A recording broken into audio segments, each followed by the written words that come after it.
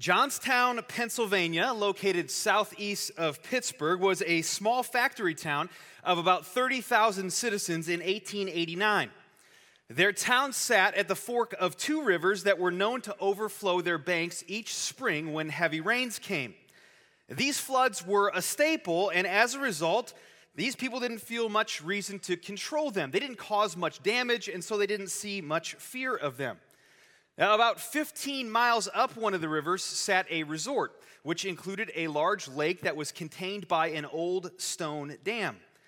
Johnstown's residents knew that if this dam ever were to break, this emptied lake water was going to wipe their town out, and a variety of engineers agreed with them, warning them that the dam needed to be rebuilt. But they repeatedly balked at the idea because they didn't have enough resources to invest in the project, and each year the dam held. In May 1889, a downpour caused the lake to rise rapidly. And the caretakers of the dam knew that if the rain kept pouring, Johnstown would be in trouble. And so they wired messages hour after hour, warning the citizens of a potential break at the dam. But the townspeople dismissed these warnings, reasoning that this was a normal spring flood. They had no reason to fear. In some cases, after hearing these warnings coming from upriver, Johnstown's residents laughed at the prospect of a break. So concerned by how complacent these townspeople were and clear about the danger that lay ahead, one of the caretakers in flood conditions rode by horseback down into the city and told them in the streets, the dam might break, you've got to get to the hills. And some people listened to these warnings, but most people didn't. Even the city officials blew it off. They didn't even take the time to inform the broader community about this potential danger. And just hours later, the dam gave way, and a great 3-story wall of water rushed on toward Johnstown. The flood came with great force, and that day, 2,209 people lost their lives. Now, who was at fault for this awful disaster? Was it the resort owner? After all, he knew that the dam had some problems. It wasn't in the greatest of repair. What was it, as many suggested, God's fault because he let the rains come and he didn't stop them? Well, rain comes and floods happen and dams break. The blame lies with the people of Johnstown. They were irresponsible, they were short-sighted, they were thoughtless, they were naive, and they were foolish. They were complacent in the face of repeated warnings. In Luke chapter 13, Jesus has some warnings for us, and the key question is, will we be short-sighted, foolish, and complacent in the face of his warnings? Your Kingdom Come is a series of 5 messages about King Jesus and what he regularly calls the kingdom of God. This third message is called the narrow door because it's through the narrow door that you enter the kingdom of God. If you have a Bible with you, I want you to turn to Luke chapter 13, and you can take out your weekly welcome so you can take some notes. Jesus invites you to enter his kingdom, but he also warns you that the door will soon be shut. In fact, let this sink in. How you respond to Jesus now, when you hear and have the chance to respond, is determinative for how Jesus will respond to you in the future. That's the gist of these verses in Luke chapter 13. I want to identify 3 warnings in this passage for us, and I want to start by reading the passage in its entirety. So if you're following along, Luke chapter 13, 22 to 30, then Jesus went through the towns and villages teaching as he made his way to Jerusalem. Someone asked him, "Lord, are only a few people going to be saved?" He said to them, "Make every effort to enter through the narrow door, because many, I tell you, will try to enter and will not be able to. Once the owner of the house gets up and closes the door, you will stand outside knocking and pleading, 'Sir, open the door for us.' But he will answer, 'I don't know you or where you come from.' Then you will say, 'We ate and drank with you, and you taught in our streets.' But he will reply, 'I don't know you or where you come from.' Away from me, all you evildoers. There will be weeping there and gnashing of teeth when you see Abraham, Isaac, and Jacob and all the prophets in the kingdom of God, but you yourselves thrown out. People will come from east and west and north and south and will take their places at the feast in the kingdom of God. Indeed, there are those who are last who will be first, and who are first and will be last. 3 warnings. Warning number 1, time is short. Jesus' warnings in this passage come on the heels of a very interesting question. Since we've stepped into the middle of chapter 13, we might think that this question and this subsequent interchange come out of nowhere, but actually this all makes a good deal of sense in the sequence that Luke has presented thus far. Immediately preceding our passage, Jesus addresses the progress of the kingdom by highlighting the fact that the kingdom starts off small and slow, like mustard seed and yeast, but eventually increases and is quite pervasive. This harkens back to what we covered last week about the present yet future, already not yet nature of the kingdom of God. So if after last week you're still a little bit puzzled about all that, then you're in good company with the guy who was walking along with Jesus' entourage on his way to the city of Jerusalem. As Luke notes Jesus' activities on his way to Jerusalem, the small impact of Jesus' kingdom, a parable told here, a healed person there, causes this guy to wonder if this kingdom business is just going to include a few people. Are only a couple of people going to be included in Jesus' kingdom? Because it looks like this kingdom impact is relatively small. If it's all about the growth of a mustard seed and the tiniest bit of yeast working its way through a batch of dough, then clearly only a couple of people are going to be in. And so Luke records this question in verse 23. Someone asked him, "Lord, are only a few people going to be saved?" Now again, this is a very interesting question, and I've already said it makes good sense in the context of Luke 13, but it also makes good sense in the context of the first century. This guy in the crowd and Jesus aren't the first people to have this conversation. There was a lively discussion, a theological debate about who and how many or few would be saved, and there were, not surprisingly, a variety of opinions about it.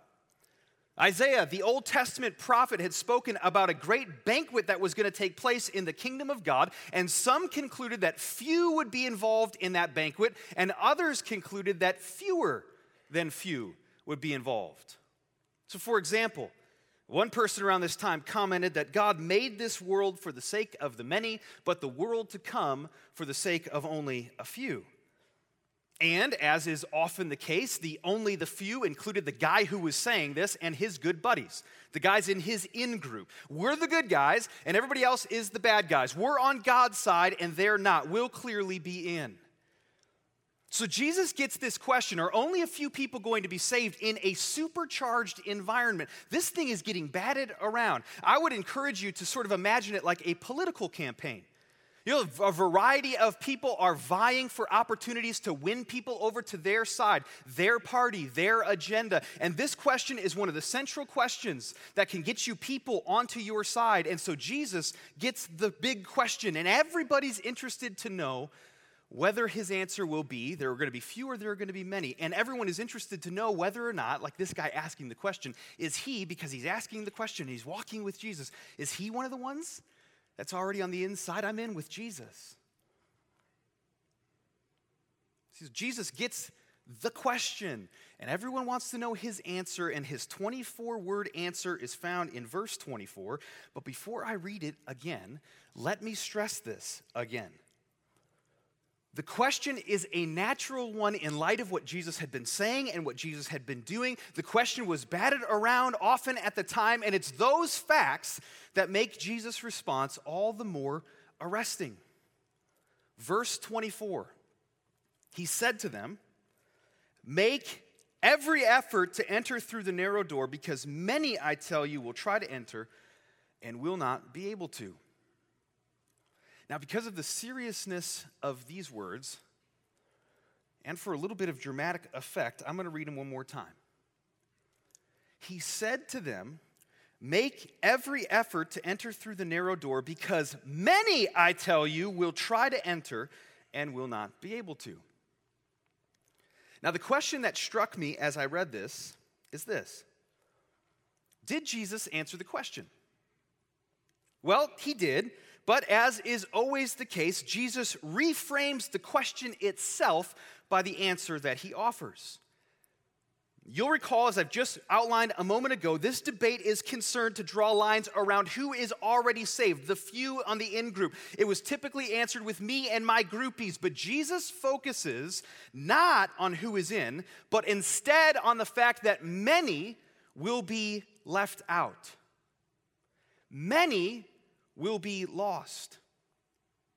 Jesus doesn't speculate about the few or the many that will be included. Rather, he directs the questioner and the crowd around him to see the issue of greater importance. Many will be lost. He says, many, I tell you, will try to enter and won't be able to.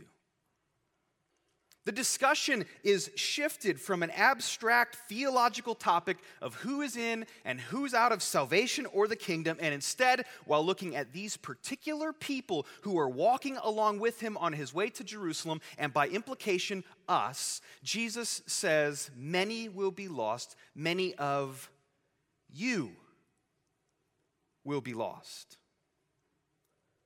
He says, many will be lost, and he asks, are you one of them?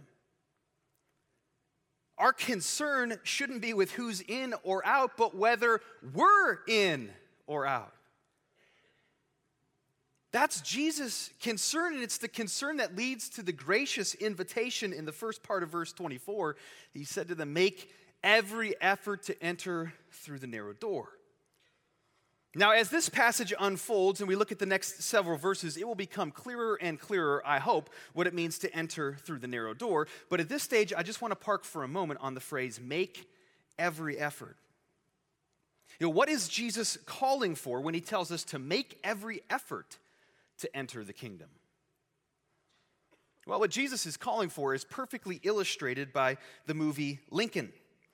I want to show you a clip from the movie, but I want to set up the context a little bit for us. Lincoln has, at this point, already emancipated the slaves, but only as a war measure that isn't sufficient to deal the death blow to slavery as a whole.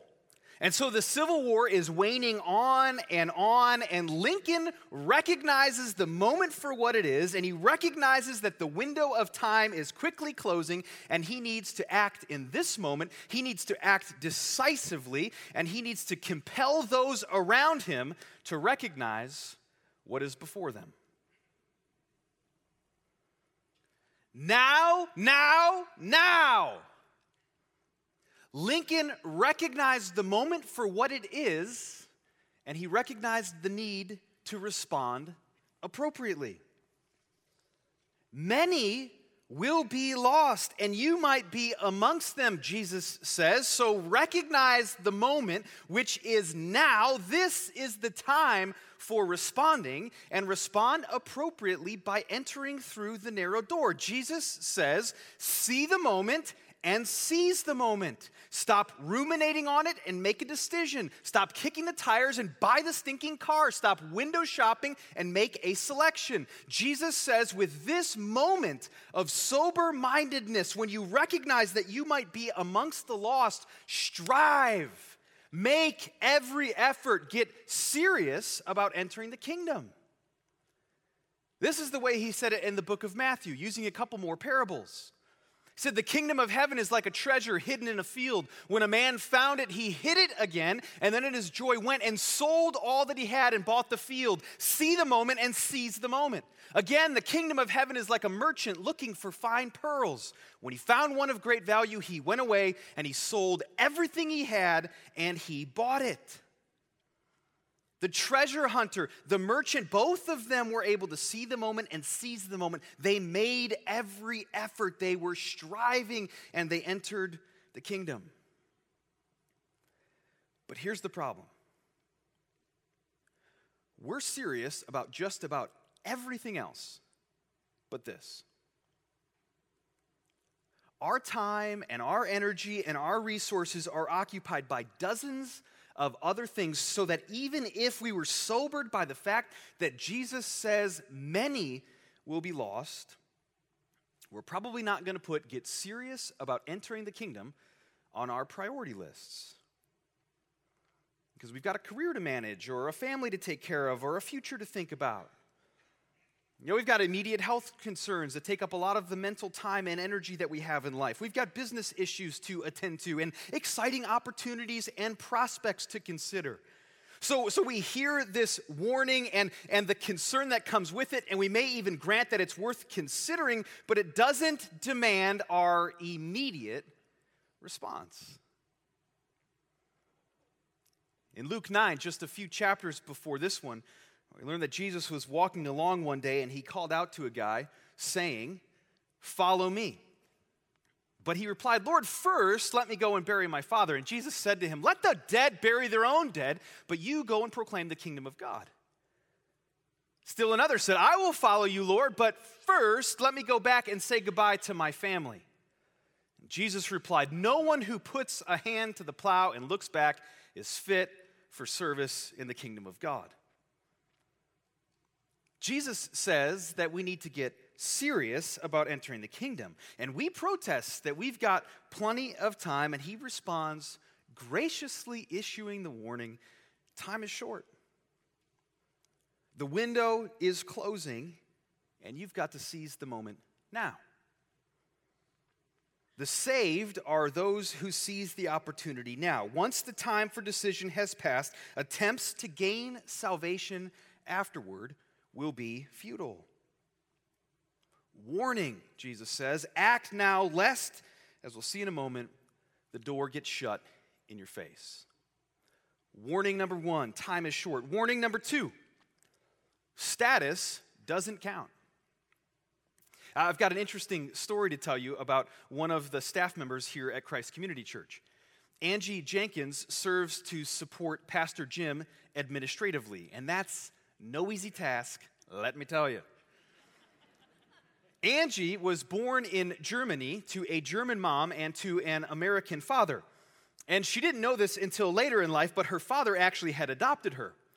She lived until her 40s under the assumption that her dad was her dad, and that although the fact that she was born in Germany, to a German mom, she was an American citizen. Surprise! She wasn't, and she still isn't. Now, the laws have changed now, but when she was adopted, she, as a dependent of her dad, was not given American citizenship. Now, you're probably wondering yourself, how did she not realize this until she was in her 40s? Actually, she learned about the adoption thing when she was in her 40s. She learned about the citizenship thing just a few years ago. And that's because she applied for a passport because she really wanted to go on one of the Go teams with Christ Community Church. She applied for the passport and she was denied. Surprise! She was told that she wasn't an American citizen. And this gets even stranger. As a non-American citizen, Angie was background checked, had fingerprints, worked for the government, has a Social Security card, has been paying into Social Security since she was like 15 years old, has a driver's license, traveled in and out of the United States to surrounding countries, and, get this, voted. It's unbelievable. Can you imagine the surprise when she discovered that her status wasn't what she thought it was? Angie, who had been operating under the assumption that she was an American citizen for her entire life, is now living on a green card, waiting to apply for citizenship. Surprise. And in the parable that we're about to look at, there's a group of people in for a very similar surprise. Surprise, you're not in the position you thought you were in. Surprise, you were under the assumption a lot of things were true that aren't true. Jesus has already warned us of the need to act now by getting serious about entering the kingdom. Now he's going to warn us that our claims to status don't count for entrance, even if we think they do. Take a look at verses 25 to 27. Jesus says, once the owner of the house gets up and closes the door, you will stand outside knocking and pleading, "Sir, open the door for us." But he will answer, "I don't know you or where you come from." then you will say, we ate and drank with you, and you taught in our streets. But he will reply, I don't know you or where you come from. Away from me, all you evildoers. These are chilling words, and they're apparently the words that many will hear who try to enter the kingdom of God but are not able to do so. Now, my guess is at this point that either while considering the first warning or even just reading this parable, you've had a nagging question sitting uncomfortably inside you. I skimmed so quickly in some ways over the fact that many will be lost, and that has to start to mess with you a little bit. In the face of it, we want to ask the simple question, why? Why will many not be able to enter? Why will so many be lost? And the answer is, at some point, the owner of the house, who is in this case Jesus, is going to get up and close the door to the kingdom. Lots of people will have done nothing about Jesus' warning about the time being short, but still, even after the time of salvation is past, many will seek in vain to enter, pounding their fists into a closed door. And some of us might want to accuse God of injustice when we consider these kinds of things. You know, many people want to say, how awful that God won't let these people in, especially because they all seem to think that they should be allowed into his kingdom. But catch this. Being on the outside of the narrow door is not God's fault. Instead, we should be thinking, how awful that they didn't respond when the door was still open and the offer was extended. How awful that they didn't respond when they had the chance to respond. In fact, we shouldn't just be thinking it. That question should propel us to make every effort to enter through the narrow door. We should be asking, why didn't they enter while they still had time, and how can I? You know, as this dialogue unfolds between the owner of the house and these people, we learn that there are two answers to the first question, why didn't they enter? And there's one answer to the second question, how can I? The people in this parable who are on the outside looking in were not able to enter because they assumed that whenever they showed up, on time or late, that they were going to be able to walk right into the kingdom, right through this door, that they'd be able to get in because of heredity and proximity. You can see these two status symbols, family connection and association with Jesus, in their conversation with the owner of the house. Take a look first at verse 25 to see heredity. You know, once the owner of the house gets up and closes the door, you'll stand outside, you'll be knocking and you'll be pleading. You'll say, "Sir, open the door for us." But he will say, "I don't know you or where you come from." Now, we get the heredity hints in two places in this verse. In the first instance, we're dealing with an owner of the house who knows who is and is not a member of his household, of his family. If someone were to come to your house after hours and start pounding on the door and say, "Hey, I'm a part of your family," I think you'd know whether they were a part of your family or not. That's what's going on here. He's the head of the household. He knows his family members, and he knows that these people are not his family members. The second hint that we get about heredity is at the very end of the verse. It says, "I don't know you or where you come from." Their origin is questionable to him, underscoring again that the fact that they're not, even if they think they are, part of his family. That's the heredity one. Look at verses 26 and 27 in order to see their claim to proximity. Then you'll say, "We ate and drank with you, and you taught in our streets." And he'll reply, "I don't know you or where you come from. Away from me, all you evildoers." They claim to have spent time with Jesus, sharing meals with him, listening to his teaching. These are claims of great proximity, but according to Jesus, that's not the same as knowing him. See, the repetition of "I don't know you," either as family members or disciples, answers our question. Why didn't they enter? They didn't enter because they didn't know Jesus. Entering the kingdom is not a matter of assumed status, but instead it's a matter of knowing Jesus and responding to him while the door is still open. Many of us have similar reasons that assuming that when we've already entered God's kingdom, or that the owner of the house is going to open the door for us when we come knocking and pleading. And we think that because we've inherited faith from our family members, or because our parents were super involved in church, and so that must mean that we've entered the kingdom ourselves. Or we think that because we went to an Easter service, or because we tithe, or because we serve in some ministry, or because we read the Bible and get acquainted with Jesus' teaching, that we've entered the kingdom. Each and every weekend at Christ Community Church, as we gather, we have people who are in the kingdom, people who think they're in the kingdom, and those who know that they're not in the kingdom, but they're making an effort to understand and possibly enter it. It's important for all of us to understand that family inheritance and close association do not equal entrance into the kingdom. The only way to enter through the narrow door, to enter the kingdom, is to respond with repentance, giving up your kingdom, your life of self and stuff and success, and receiving Jesus' kingdom. So Jesus addresses this parable to the crowd, but he also addresses it to you. The door is shut for them, but the door is still open for you. If you're resting on inherited status and inherited faith or assumed association with Jesus, then you're going to be surprised one day to find that you're on the outside looking in. The door is shut.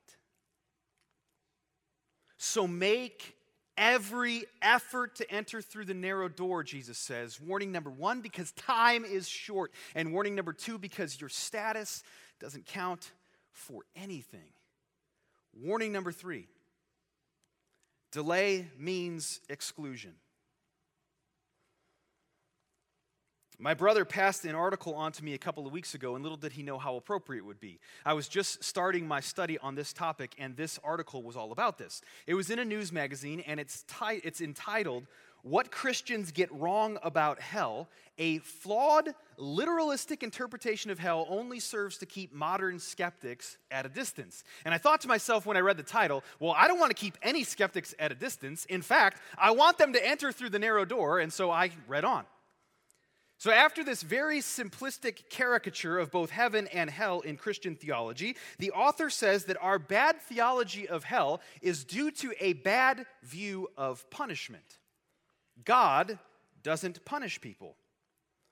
This author instead counsels us to take our cues from Plato, who argues that people who do good things receive moral good from those activities, while people who do morally bad things miss out on the inevitable goodness that doing the good would have gotten them. It sounds like philosophy, doesn't it? In other words, if you do bad things, then what you miss out on is your punishment. But there's more. You also have to bear the consequences for your bad behavior. So not only do you not enjoy the good that you could have done, but you also live with the effects of the bad that you did do. That, on a cosmic scale, is what hell is, or at least what would be more palatable to a skeptic. In this argument, you design your own hell. Now, that's one way to revise hell. Here's another hell revision option. A few years ago, a pastor took the design your own hell model and added an escape hatch, the second chance. So this is what he writes, and it's in direct contrast to what we're reading here in Luke chapter 13. He says this: "Could God say to someone truly humbled, broken, and desperate for reconciliation, 'Sorry, too late'? Many have refused to accept the scenario in which somebody is pounding on the door, apologizing and repenting and asking God to be let in, only to hear God say through the keyhole, 'Door's locked. Sorry. If you'd been here earlier, I could have done something, but now it's too late.'" Well, that's clearly unthinkable to that author, and so God must give us a second shot at an open door. Well, one problem among many with the article in the news magazine and the quote that I just read to you is that they make Jesus a very misleading person. According to Jesus, in the parable that we've just been working through, a delayed response to Jesus' invitation means a shut door and exclusion from him. If someone has ever said those words to you with a smile on his or her face, filled with glee because they were in and you were out, then shame on them. Their words were true, but their tone and their heart were false. There isn't an ounce of glee in uttering any of this, but that doesn't make it any less true. In fact, it only emboldens the proclamation because it's just that serious.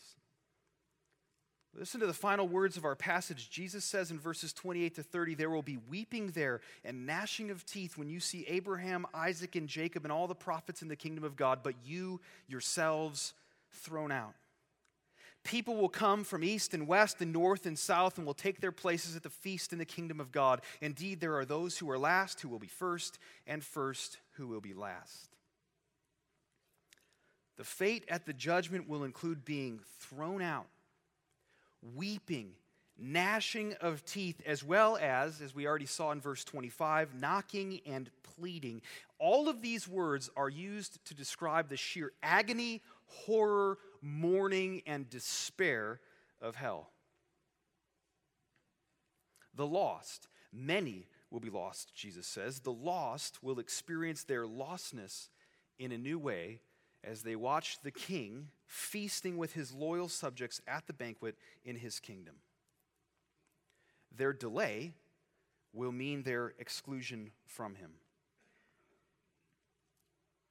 If you're one of those loyal subjects of King Jesus, if you're a Christ follower, then we have every right in the world to revel in the kingdom that's going to come, the things that we considered last week, to take great joy in what's happening. I hope that as high as that message took you in terms of thinking about the joy that will come when Jesus comes fully and finally to set up his kingdom, I hope that it's matched by the tears that you weep when you consider this. We need more weeping and agony among Christians because of the reality of hell. Jesus had both agony and weeping. Just a few verses after our passage, Luke records these words from Jesus. He said, "Jerusalem, Jerusalem, you who kill the prophets and stone those sent to you," including Jesus a few chapters later. "How often have I longed to gather your children together as a hen gathers her chicks under her wings, and you were not willing. Look, your house is left to you, desolate." Similarly, in Luke 19, Luke writes, "As he approached Jerusalem and he saw the city, he wept over it and said, 'If you, even you, had only known on this day what would bring you peace. But now it's hidden from your eyes. You didn't recognize the time of God's coming to you.'" We should be weeping in agony because many, Jesus said, will be lost. If you're not a Christ follower, then I want to say, don't miss the one who can bring you peace. Recognize the time now of God's coming to you. I plead with you today to enter the narrow door of the kingdom by responding to Jesus. I want to plead with you to recognize that the time is short. You won't have forever to sort this out. I want you to see that your status doesn't count for anything before him. Only responding counts with Jesus, and it responds for everything. I want to help you understand that your delay might mean your exclusion. The door is shut for them, but the door is not shut for you. So make every effort today to enter through the narrow door to the kingdom of God. Because if you do, you won't be excluded. You'll be included. People often accuse Christians of being so exclusive with their claims about Jesus, and of course that's dead on, because there is only one narrow door through which you enter the kingdom. That is a fact. But through that door, in that kingdom, There will be Jews, Abraham, Isaac, Jacob, their children, and all the prophets, and non-Jews, Gentiles, most of us, people from east and west and north and south, and they will take their places at the feast in the kingdom of God. That's an incredible vision of an incredible kingdom. This is a universal offer of salvation to anyone who would come to Jesus to be saved, but it's also a limited time offer that comes on God's terms only. And sadly, many will come late to the party and they'll be excluded. Don't be one of them. Please, don't be one of them. Now, we're going to conclude this part of our service, and as we do so, I want to invite the bands to join me at this time. And as they do, I want to tell you that underneath this section of Scripture, there's a wonderful passage. I think Jesus has actually been alluding to it the entire time as he's been talking about this feast in the kingdom, this parable that he's been telling. In Isaiah chapter 25, verses 6 to 9, Isaiah says this. Just listen to these words. Let them soak in. On this mountain, the Lord Almighty will prepare a feast of rich food for all peoples. A banquet of aged wine, the best of meats and the finest of wines. On this mountain, he will destroy the shroud that enfolds all people, the sheet that covers all nations. He will swallow up death forever. The sovereign Lord will wipe away the tears from all faces. He will remove his people's disgrace from all the earth. The Lord has spoken. In that day we will say, surely this is our God. We trusted in him, and he saved us. This is the Lord. We trusted in him. Let us rejoice and be glad in his salvation. Make every effort, Jesus says, to enter through the narrow door into God's kingdom, into his salvation.